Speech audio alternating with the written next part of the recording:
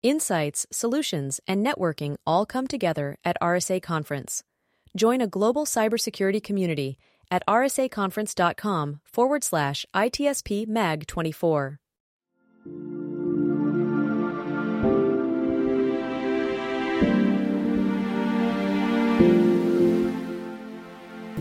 Welcome to the intersection of technology, cybersecurity, and society. Welcome to ITSP Magazine. You're listening to a new episode of Crucial Conversations podcast with the Blue Lava community, where we gather and share expert insights on security program management delivered with, by, and for the most respected security leaders around the world. Together, we'll explore solutions to the most pressing business challenges unique to the careers of CISOs and cybersecurity executives. Knowledge is power, now more than ever. Marker. Sean. 0. Trust. That's the amount of trust that I have in you, my friend. I thought we were going to keep going with this game. You know, like the, what is it called? When you connect the word with another. Yeah. You know, you said 0. Right, trust came first. Maybe I've been in this industry. All right, let's do that. Having 0, conversation. I'll add worthy. How's that? Yeah. You have to gain my trust, and then I have to gain yours. Otherwise, it's going to be a loop that is not working here. It's a broken feedback. Why should I trust you if you don't trust me? That's right. And thankfully, marketing teams all around the cybersecurity industry have figured that out with a thing called zero trust, and it's done. It's all right there. Done. There. Nothing to worry anymore. Of course, we say that in jest, but there is a lot of good work going on the technology front to help us better understand where we might be at risk and hopefully how to program manage our way out of those risks to run a successful business. And today's conversation, which is on Crucial Conversations here with the Blue Lava community, where of course, Marco, as you know, and our guest Billy Spears knows, it's all about helping the community of CISOs and security leaders excel in their roles and actually achieve at helping businesses run proficiently and securely at the same time. Today's topic is all about trust. 0 trust, 100% trust, somewhere in between. And I trust that we're going to have a fantastic conversation with our good friend, Billy Spears. It's been a while, Billy, but great to connect. Of course, we chatted a few days ago to kind of kick this into gear, and I'm excited because you have some really cool ways of thinking about this and some things that you're doing that I think will be extremely insightful for folks listening and watching to this episode. So, Billy, for those who may not know you yet, a few words about your role, what you're up to, maybe a quick peek into your journey to this point, leading you into InfoSec. Sure. Thanks, Sean. Hey, Marco. Nice to meet you. I've been around this business a fairly long time. I think when I got in the business, I had no gray hairs, and now I'm full of them.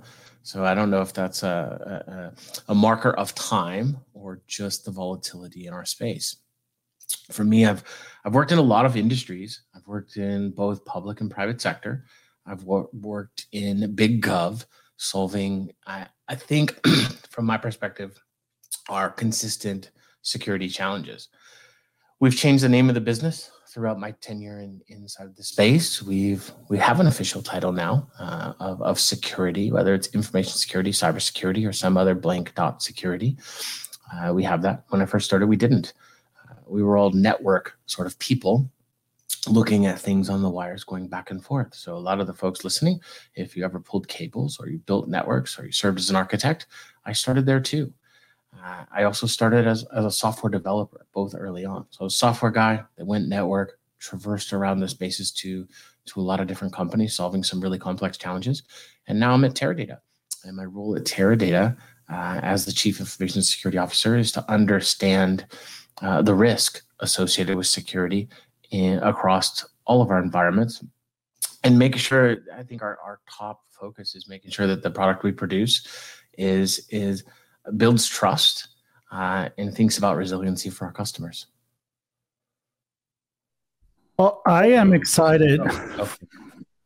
Yeah, I'm excited for this conversation because I have to say, I'm not a big fan of having meeting where you prepare for a chat, because I feel like you want to always record those conversations, and sometimes you wish that was the actual recorded. And I have to say that if this conversation is going to be half as intriguing and interesting as our prepping, it's going to be good. And it may be, I'm going to say that it's not going to go much into the technicality of cybersecurity, but I think it goes into more of a human interrelationship, and pretty much, let's say that the truth is that technology is made by human, and we need to work together. So with this, I would like maybe Billy to tell us how you had the idea to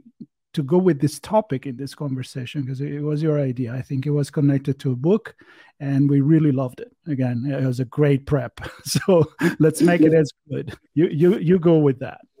Yeah, thanks, Marco. This topic's interesting to me. When we first started talking about leadership and zero trust, folks, yes, I still read books. Paper cuts are amazing, but not too deep. And I had the opportunity to sit in a session by Stephen M.R. Covey, who's the son of the other Stephen Covey that you might know. And his book called The Speed of Trust really just hit me. Because again, in our business, we talk about trust in a lot of different ways. If you hone in on zero trust, it's really focusing the conversation around the increasing sophistication of cyber attacks, getting more visibility, putting those proactive controls in place. In the human or the leadership perception, Mr. Covey really talks about credibility and behavior, and what we can do as leaders to improve our credibility and promote that behavior with other leaders around the business. And I found it fascinating because, we kind of put our toe in the water and we use terms like trust but verify. And in the session, it was really, the whole session changed my mind to trust and verify. And because if you trust but verify, we tend to get stuck on the verify and we never get to the trust. So I went back to my team. And I think I freaked them out. Like I was totally indoctrinated, because the first thing that I did is I got my team together and I put them all in all hands. And we went through the normal things that you guys, that we all talk about with our teams. And at the end, I saved a few moments and I told them I trust them all. They don't have to build credibility with me. I trust them. Go out and do great things.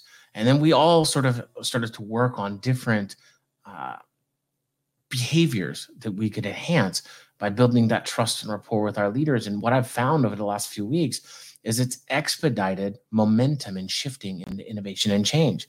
Because a lot of the walls that we talk about with proving credibility and security, the why, the how, the how do you know you need some control or some change or some innovative idea, those walls have come crashing down.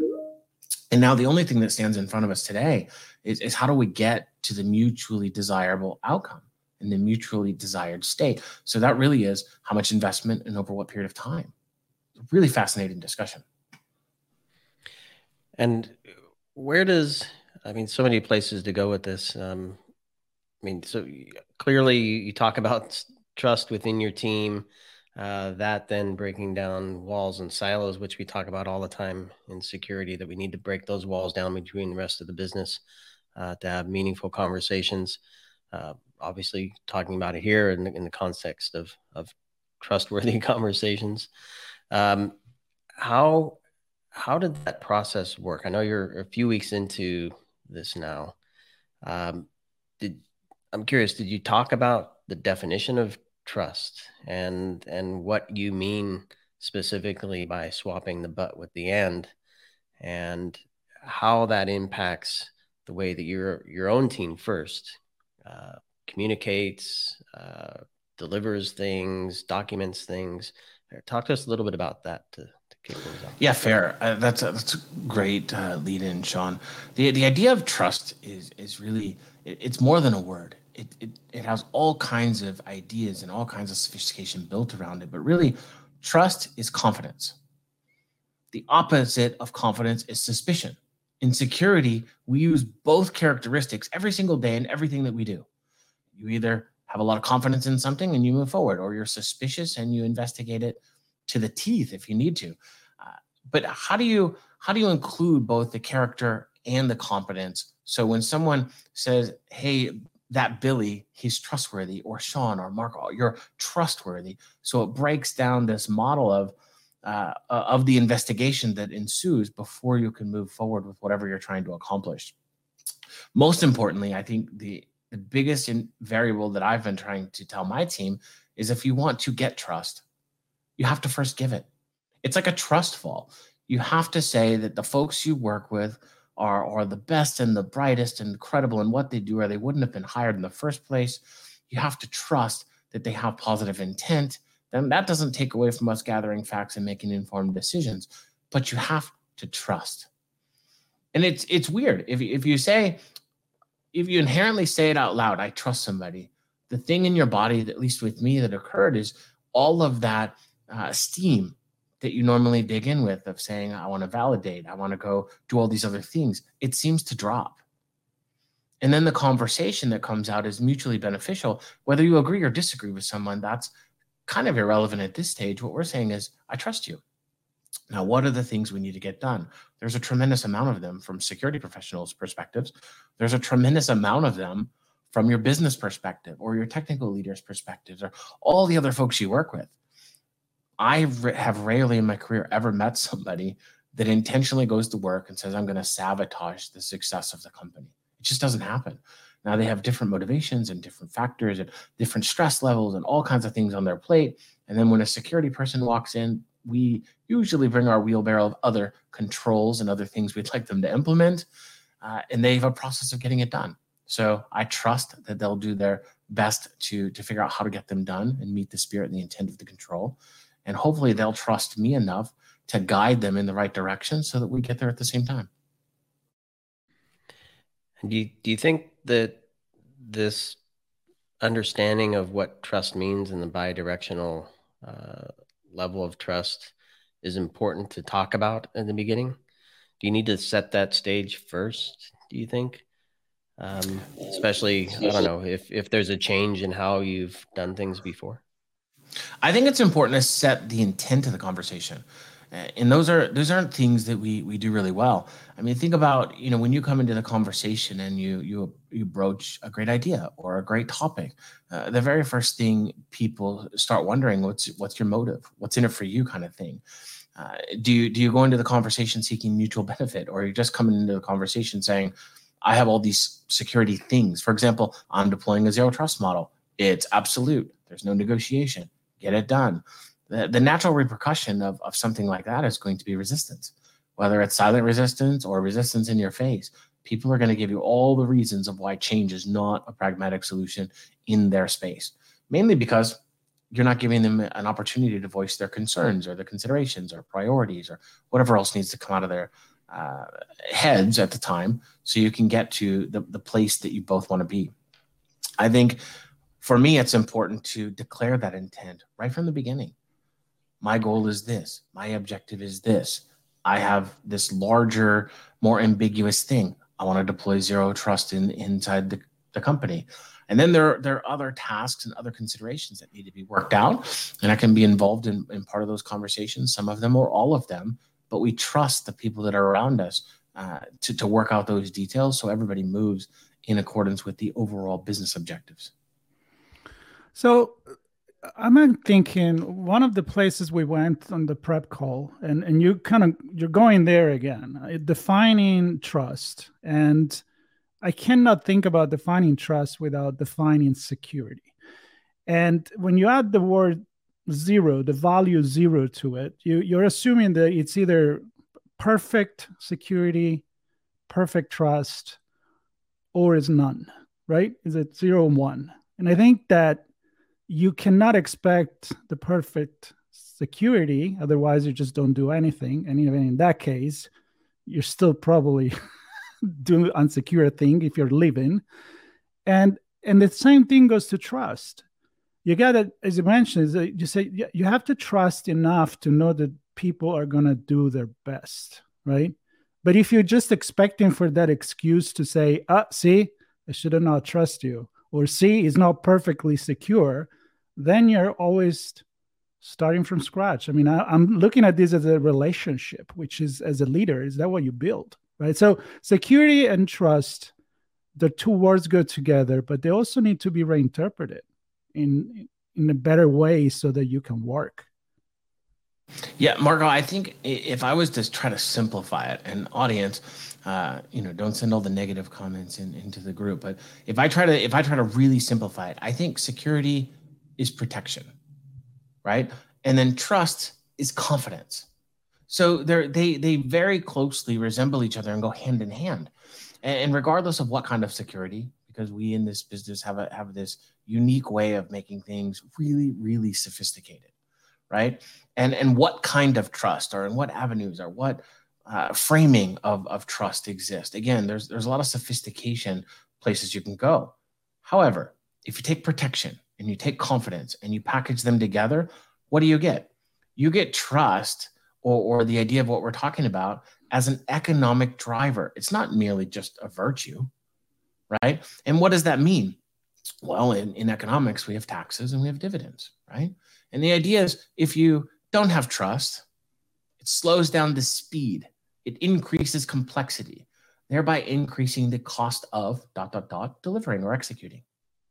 If you do have trust, you get past all those other drivers, people are on the same page, it increases speed, thereby decreasing cost, which allows you to realize more value.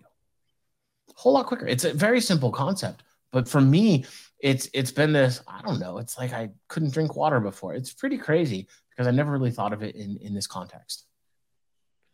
And I'm just wondering, I'm sitting here thinking, all right, I'm a leader of a team. I like what I'm hearing from Billy now. What are some signs that might be exposed in my team that say we believe we trust, or we know we don't trust? We're on some point in the spectrum, right? How do I identify where I might need to have this kind of conversation with different parts of my team? I think the first part is you start from the end. Are you getting the results that you need, or the results that you expect? If you're not getting the results, then you sort of talk backwards and you say, well, is it a capability issue? Is it an intent issue? The discussion we just talked about? Is it an integrity issue? Again, there's a lot of things to validate up and down that sort of stack. But the ultimate place to start is, from my perspective, are you getting the results? Are you achieving what's expected? If not, you can unpack this into so much detail. Most often, and this happens a lot in my world every single day, you get three different people from three different parts of the business all working together, and there's articulation differences about a single word or a single phrase. And so you have to sort of mediate the differences or facilitate the conversations to get to the same place. In security, we might say, again, we want to deploy a zero trust model. That seems very simple at the very nature, but you'd be surprised, security pros. We use acronyms and we use this big guidance, and most people don't follow what we're talking about because we're so deep in what we talk about day to day, and they just really touch or they connect on the breadth of what we're saying. So it's important to state your intent, to drive the conversation, to frame out some objectives of where you're trying to get to before you even start the conversation. And you're more likely to have success than you are to have those meeting for follow-on meeting for follow-on meeting to eventually get to the same place. But again, it just slows down the speed and increases the overall cost. So that's a good point. The communication part. How can you trust something that you don't understand? You're either following a cult, in that case, sure, whatever you tell me that is. But I'm thinking about that telling story between the board, the business side, and the security side, and find that communication that allows that trust. You don't need to do each other's job, but you do need to kind of have an idea so that you know enough that you're trusting. Do you have some examples maybe of that? Yeah, I think again, trust isn't a blind thing. It's trust and verify. I think the idea here is you have to validate and you have to have credibility with each other.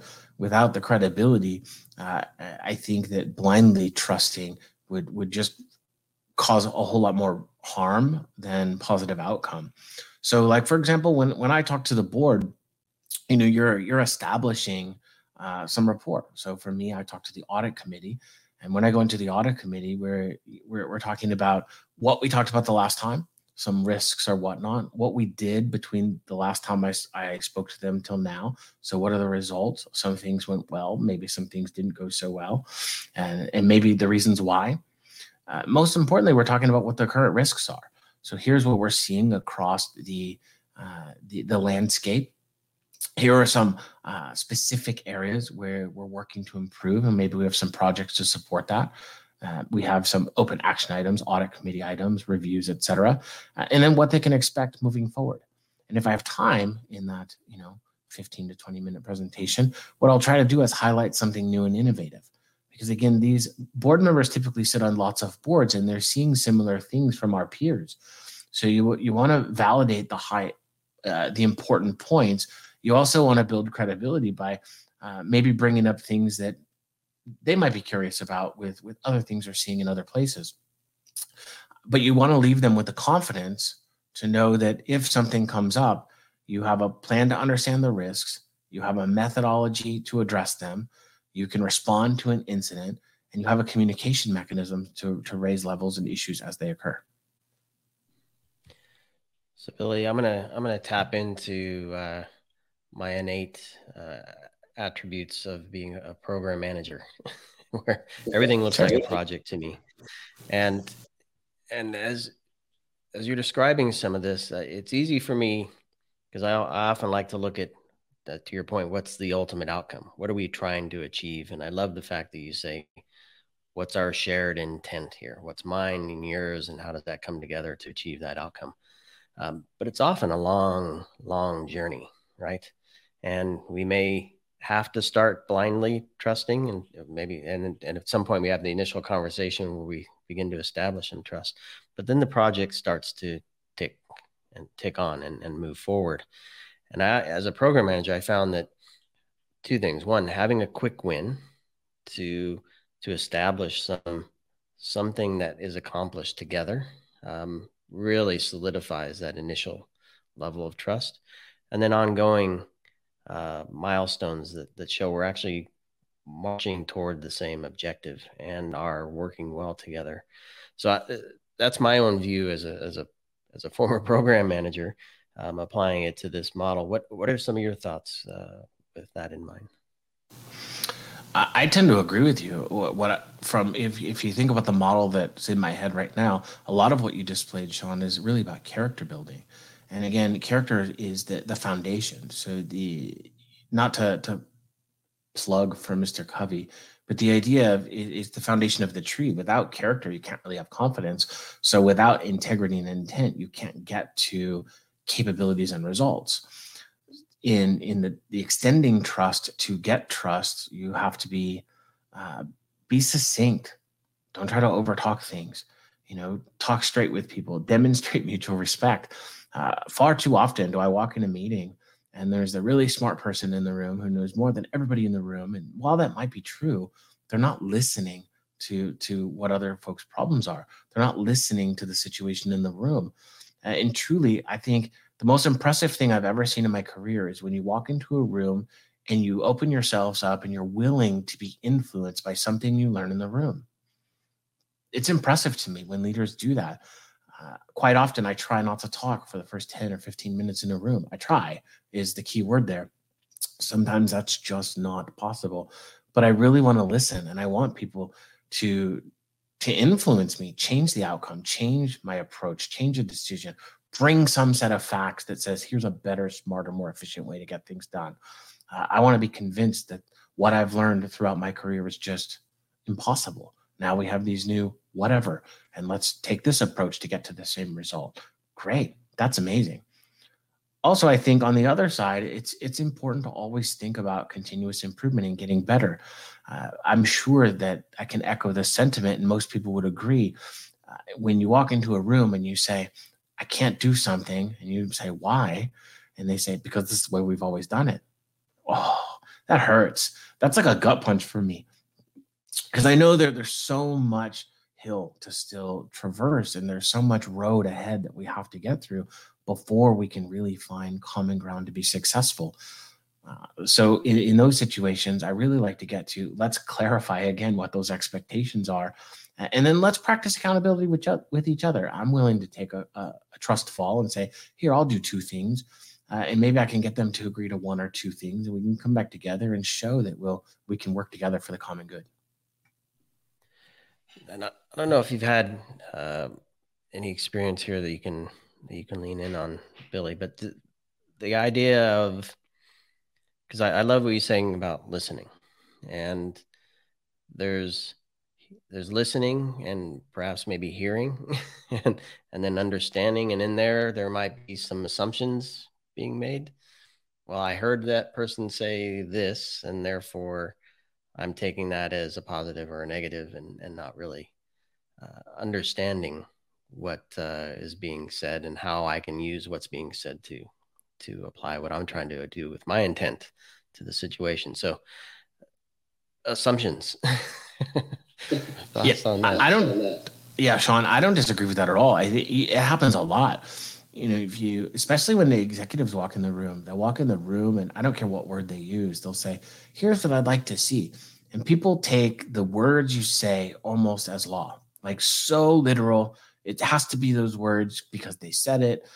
And I think inversely, executives, they walk in a room, or any leader for that matter, they walk in the room and they're trying to be helpful, and they're trying to provide different ways of thinking, or challenge the norm, or create some positive disruption that spurs thought. And they don't realize sometimes when you talk that people they work so hard to move mountains for you that you almost have to come in the room with 15 disclaimers and say, here's the frame of thought I'm at. Here's how I'm trying to approach you. Here's my objective. Like there's no directives.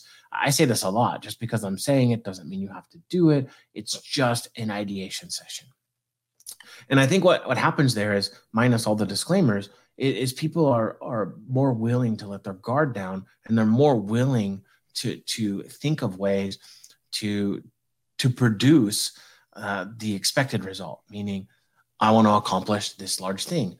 We work in a very sophisticated company. We have all these layers and years and generations of how things were done. How do we consider all that stuff, move forward, not create risk, or if better yet, mitigate some risk, and how do we help our business succeed? That's not an absolute. That is definitely takes momentum of many, many people in the organization. So I don't think we could have had this kind of conversation, this crucial conversation, and this one in particular, 80 years ago, 10 years ago, maybe not even 5 years ago, because we have had conversation. There is a different culture, I think, that is maturing in the industry. And I'm very happy to see this because it's more human. And I think it comes with knowing that you don't know everything, which probably wasn't the attitude a few years ago in this industry. Like, I know and you don't know anything. Just trust me. I don't need to trust you, but just trust me because I know more than you. So it's kind of like goes together in a loop here to asking you the question of not only how did you get to this different perspective. It wasn't that you just listened to this presentation and all of a sudden the light blinked. You were probably already on that path. And so can you tell me, like, what in your opinion is changing in the industry that can allow us to have this conversation? Yeah, thanks for that, Marco. This is a great point, and I think a great segue. No, it wasn't. I'd love to be like, yeah, it was this one book and it solves everything, but that's not true. I think the book highlighted just a one variable of a lot of points that you just bring up, and really for any security leaders or CISOs or depending on where you are in the world, CISOs, or if you just spell it out, CISO. Like the idea is it's a very confusing topic even for us. We don't know how to say it. We have many different ways of approaching it, acronyms, whatever. We don't know where organization to organization where we sit. How far away from the CEO are you? 1 level, 2 levels, 7 levels? I don't know. So the organizations primarily don't know what to get out of a CISO, and they don't know what to get depending on which industry vertical you sit in. How do we know? I challenge all the listeners to prove me wrong. In this particular situation, we have over 700 certifications and growing. 700. And I'm probably under guessing at this point. So name another industry that's even close. Name another industry that has 10 certifications to do their job. Anyone. And I would absolutely love to be influenced. But the fact that we have so much complexity says you cannot know everything in this business. There's not a single person that knows everything. That's why we have all these different frameworks. Like, think about all the frameworks we have to comply with. Then go back to my first point of where do you sit in the organization? There are CISOs that are senior level executives. There are chief security leaders in companies or whatever they're called that are managers, or this is their first role, or they came from the audit side and they're saying, wow, I have all this stuff and this is a lot and I need help.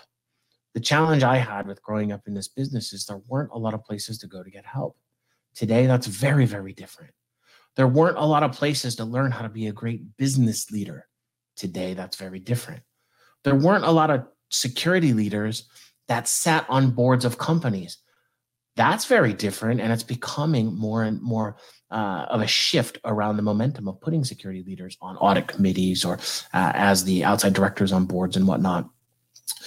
There wasn't really a business for security. Remember, 20 years ago, it was the business of the CIO, and the people were trying to learn what a CIO does and how they bring value into an organization. Now look at all the chief security or chief information or chief technology, whatever it is, the technical leader. You have the CIO and CTO and CISO and the product officer. You have all these people who think about data and technology and move and innovate, or bring value to a company. It's complex. So today, to shift, very long-winded answer to your question, to shift, you have to be a great business-minded leader to inspire that next generation. And you have to coach and mentor and let them know that the struggles they're feeling and the sophistication of the day or the anxiety and stress, it's going to be okay. You've been there. You've done that. This is how business works. Let's get new ideas in. Let's get new approaches to solving things. Let's rotate people out to give them more experience. I think that's important. Rotate people in, say inversely. Does that make sense? Yeah, absolutely does. And I'm looking back in my time machine for early days for me, and I'm kind of on this point of innovation. I'll frame it as transformation, business transformation that we've seen, moving from licensed business models to subscription, moving from applications to platforms, right? And that platform business model, moving to cloud and AI and looking at data and all these things. There's a lot of transformation and a lot of moving parts. And we've had conversations with many of the Blue Lava community members on those topics. And even moving to your last point, Billy, the hiring and the training and the retaining and keeping everybody up to speed.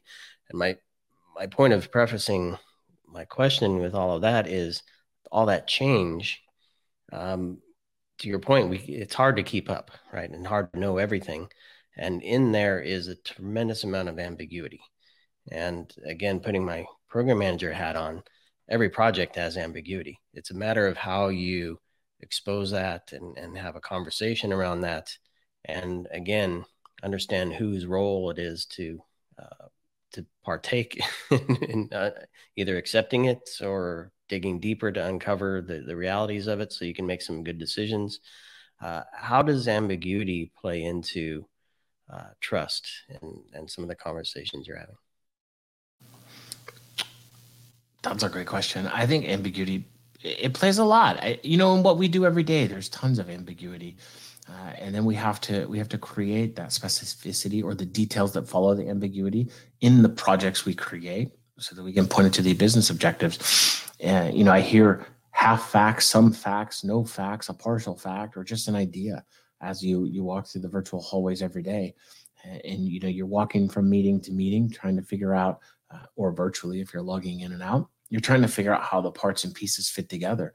What's cool about a data-driven society is you're able to get into contact with people maybe a little bit faster than you could previously. And if you remember the pre-COVID days, we would walk through the hallway and try to catch somebody in between a meeting or something. It still might take all day to get to folks, where today you can just, you Teams them or Slack them, or you get to them much quicker at wherever they are, to bring people together for these idea sessions. Guys, in business, it's important for us all as leaders to understand security is just that. It's your area of business. You're supportive around all the other business leaders trying to drive your company in the right direction together. It isn't without security, everything just goes boom. It's security is a piece of the larger puzzle to build trust and resilience for your customers, for the other employees, for yourselves. And I think that a lot of security people take a lot of pride in their work. So taking the ambiguity, driving in the detailed steps of what's next, super important. But any security leader out there listening, if you think you're going to show up every day and just have the finite details and tasks, that just doesn't exist. They're looking to you to solve that. One of the best examples that I can ever give here is, when I was young in my career, I was one of those guys where I would ask the senior leaders, why don't they care about security, or why don't they care about the things I'm working on? And one of those security leaders looked me straight in the eyeballs and they said, because I have you. Solve it. Do security stuff. And that's how the industry kind of thinks about us, right? We do security stuff. We don't have to cling on to the table and try to over explain or teach people to the weeds that we know. We have to give people confidence that we know what we're doing and we're supporting their objectives, and we're taking care of our side so they can take care of their side. And together that builds that credibility, the mutual kind of credibility. And then I think that's how ambiguity becomes trusting over time. Or ambiguity drives trust. Wow. It's a lot to think about here, I think. But let's keep thinking with you as we are starting to wrap here, like vision for the future. That's usually my last question of any conversation I have. I'm just curious about the future, and then to look back maybe in 5 years, 10 years, if we actually had a good view and vision for the future. This technology, humanity, trust, security, this whole thing. I mean, with the last example that you bring, the one going back, and it's like you do your security stuff. I don't think anybody would say that anymore now, because you need to put security in context. So I'm wondering, how much more do you see this merging, the business and the security, and maybe the role of technology in it too? Yeah, well, I think that's a lot to unpack, Marco. Thank you for that question. Oh, you're welcome. This is awesome. I think working from the middle and then working its way out, right? I think the first part is, if you think about the future, security follows technology innovation. As technology continues to move to a virtualized stacks, right?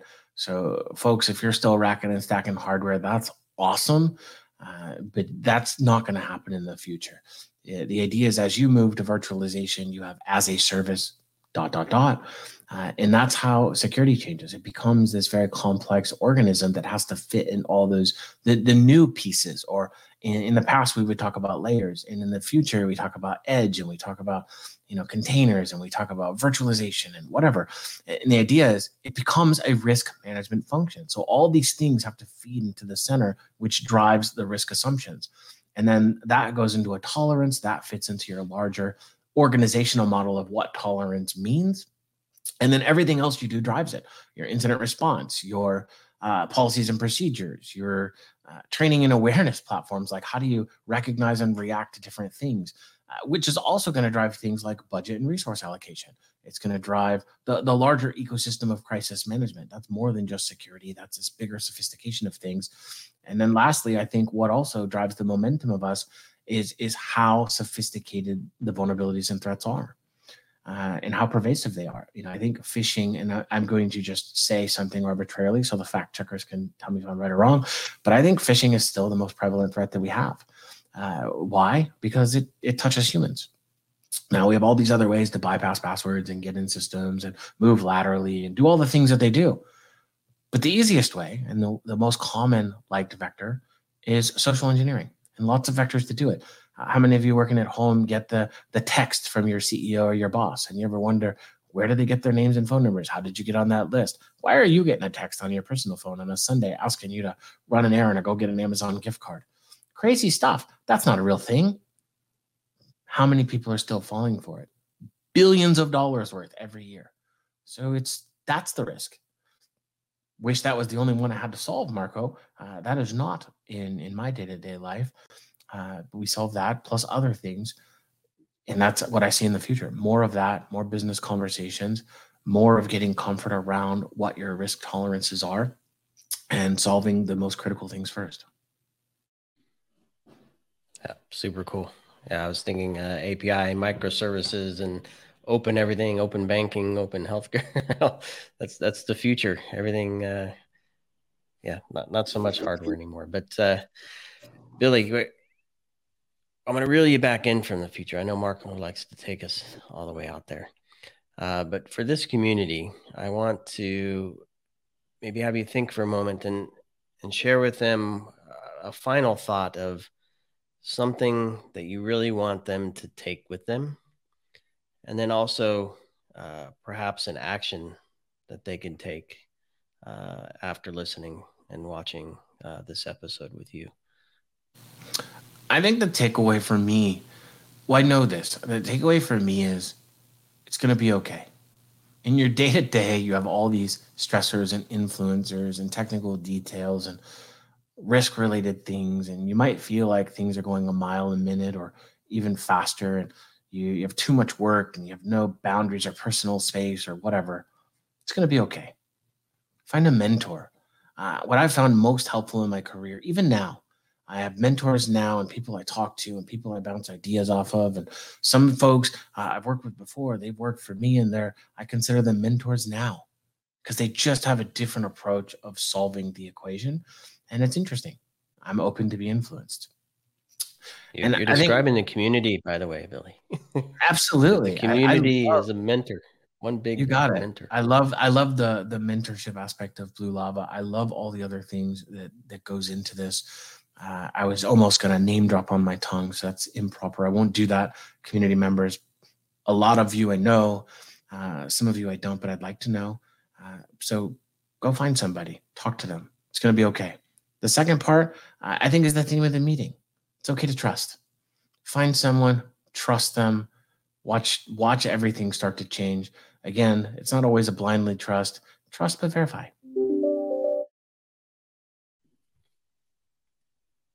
I love it. And I was right to trust that this would be an amazing conversation. Crucial as it was, an amazing conversation. And Billy, I mean, it's always great to talk to you. And I mean, I was excited when I heard that we were going to have you be part of this, and even more excited when I heard the topic and heard some of the things you were talking about. So I'm sure we've only scratched the surface. And again, that's what the community is for. We don't have all the answers. Billy has a lot of them. Marco and I, not so much.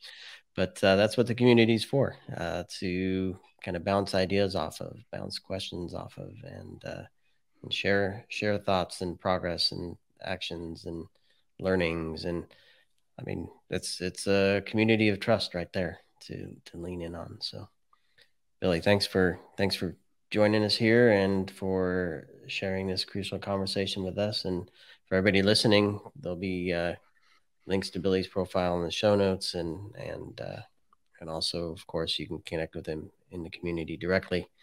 So, Marco, anything else to say before we wrap? No, I'm thinking But this conversation really, I trust my dog sometimes. But a lot to process. I hope we're going to have many more of this conversation and don't talk much about the technical part, about the true leadership, which is about humanity. So I really appreciate that it started from a book that it was not even about cybersecurity, because all the things we said, they do apply to every business, every team, every relationship between humans. So thank you very much. I'm honored to be part of this community. I'd like to thank you, Sean. Thank you, Marco. Thanks to the Blue Lava community. This has been fun, and I look forward to many more conversations with all of you. You just committed to joining us again, Billy. For sure. Gotcha. All right. Well, thanks everybody for listening and watching this Crucial Conversations here on the Blue Lava community on ITSP Magazine. And stay tuned for more. I think we're gonna have some different format conversations coming soon. Some interesting topics as well. So listen back. I mentioned a few of the topics that we've already covered. Listen back to those episodes and stay tuned for some more cool stuff, perhaps with Billy as well in the near future. So thanks, everybody. We hope you enjoyed this episode of Crucial Conversations podcast with the Blue Lava community. If you learned something new and this podcast made you think, then share itspmagazine.com with your friends, family, and colleagues. If you represent a company and wish to associate your brand with our conversations, sponsor one or more of our podcast channels. We hope you will come back for more stories and follow us on our journey. You can always find us at the intersection of technology, cybersecurity, and society.